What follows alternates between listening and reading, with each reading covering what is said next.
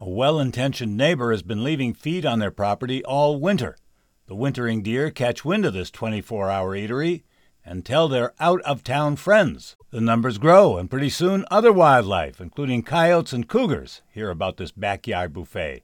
David Sparks, Sportsman Spotlight. I had a question for Fish and Game official Roger Phillips. Gee, we think we're performing an act of kindness when we feed backyard deer and elk, but apparently not. Well, yeah, that's correct, because these animals are pretty well evolved and to withstand a normal winter, and they go on winter range, and in most years they do just fine. And when people give them handouts, it attracts more deer. It often keeps them where we probably don't want them during winter. And this isn't a theoretical thing anymore. It also brings in mountain lions, and we're seeing more of those where we know we have an established town herd, and now we've got kind of not a herd, but an established group of mountain lions up there too. So, yeah, people think that it's a nice thing to do, and we all love wildlife. And don't get me wrong, people's hearts are in the right place, but they'll do fine on their own, and so please let them remain wild animals.